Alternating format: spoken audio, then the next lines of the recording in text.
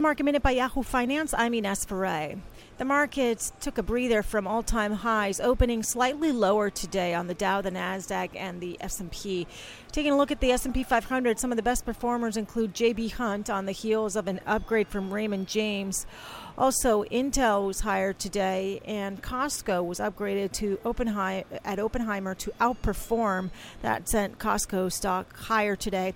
Meanwhile, some of the travel stocks are under pressure. Wynn Resorts, Las Vegas Sands, and also some of the airlines are under pressure. This is after the coronavirus has spread in China, causing concerns over tourism in the region. Asian markets were down today. For more Market Minute news, head to yahoofinance.com.